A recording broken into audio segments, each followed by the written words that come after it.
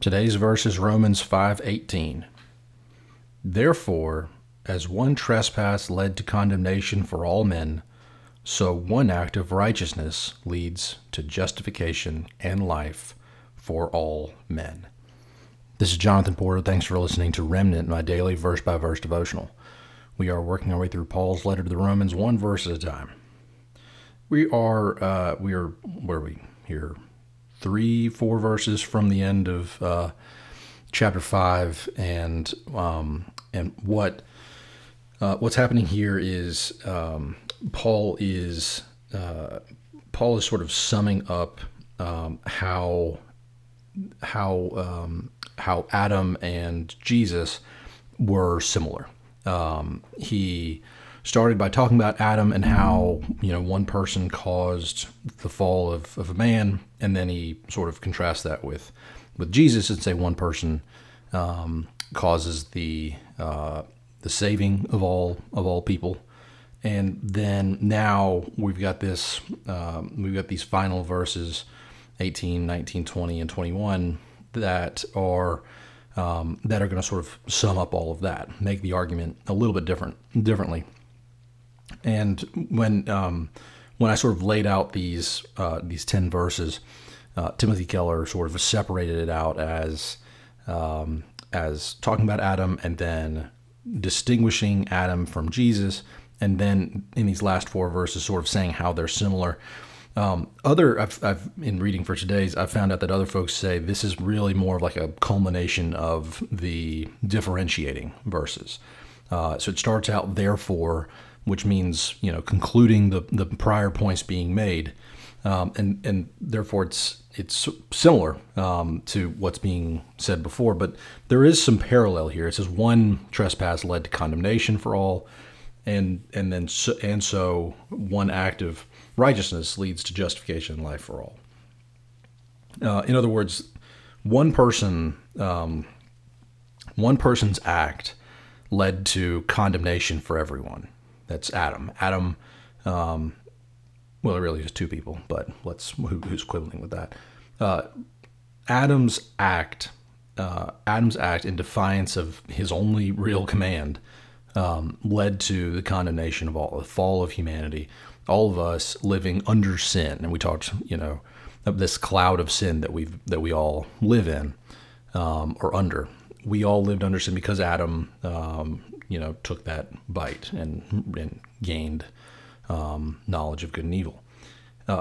In that same way, one person, one act of righteousness, the crucifixion of Jesus dying for our sins, leads to justification and life for all men. And so that's a one person led to the fall, one person leads to salvation. Now it says justification and life for all men. First of all, that obviously that includes women as well. Women, if you're listening, that's you. Congrats. So I don't know why Paul wrote wrote for all men, but that sort of happens.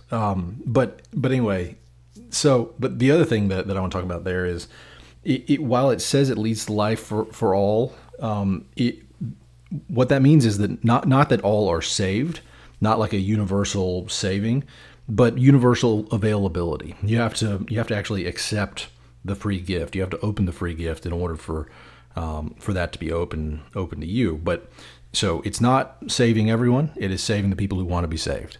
In this world, you can either follow Adam, you can follow the fallen ways of this world and worship yourself and want to have full knowledge of all the things. And if you choose that path, that's your path. Or you can choose the path of salvation. You can choose the path of salvation, and that's open to everyone.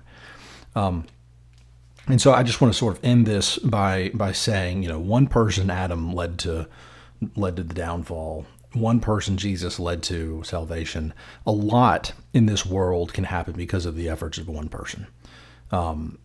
My sort of challenge for you today, I think a lot of us, we think about how we can have an impact, and we think to ourselves, I can't do that. I'm just one person. How am I supposed to, make an impact? How am I supposed to change my community or my state or this world?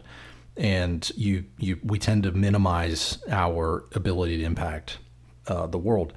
My takeaway, one of the takeaways from this verse 18 is that an awful lot can be done by one person.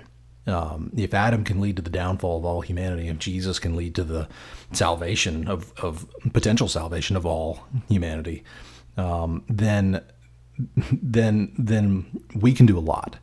I think we sell ourselves short in terms of what we're able to do. But this verse tells me, one person, you who's listening, you've got way more power than you think you do.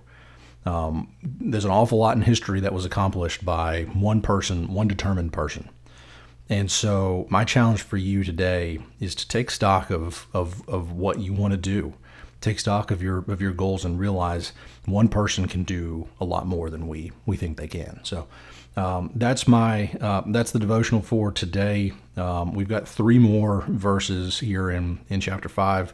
They're jam-packed of stuff. So listen again tomorrow to hear about verse 19. But I appreciate you listening. Thank you.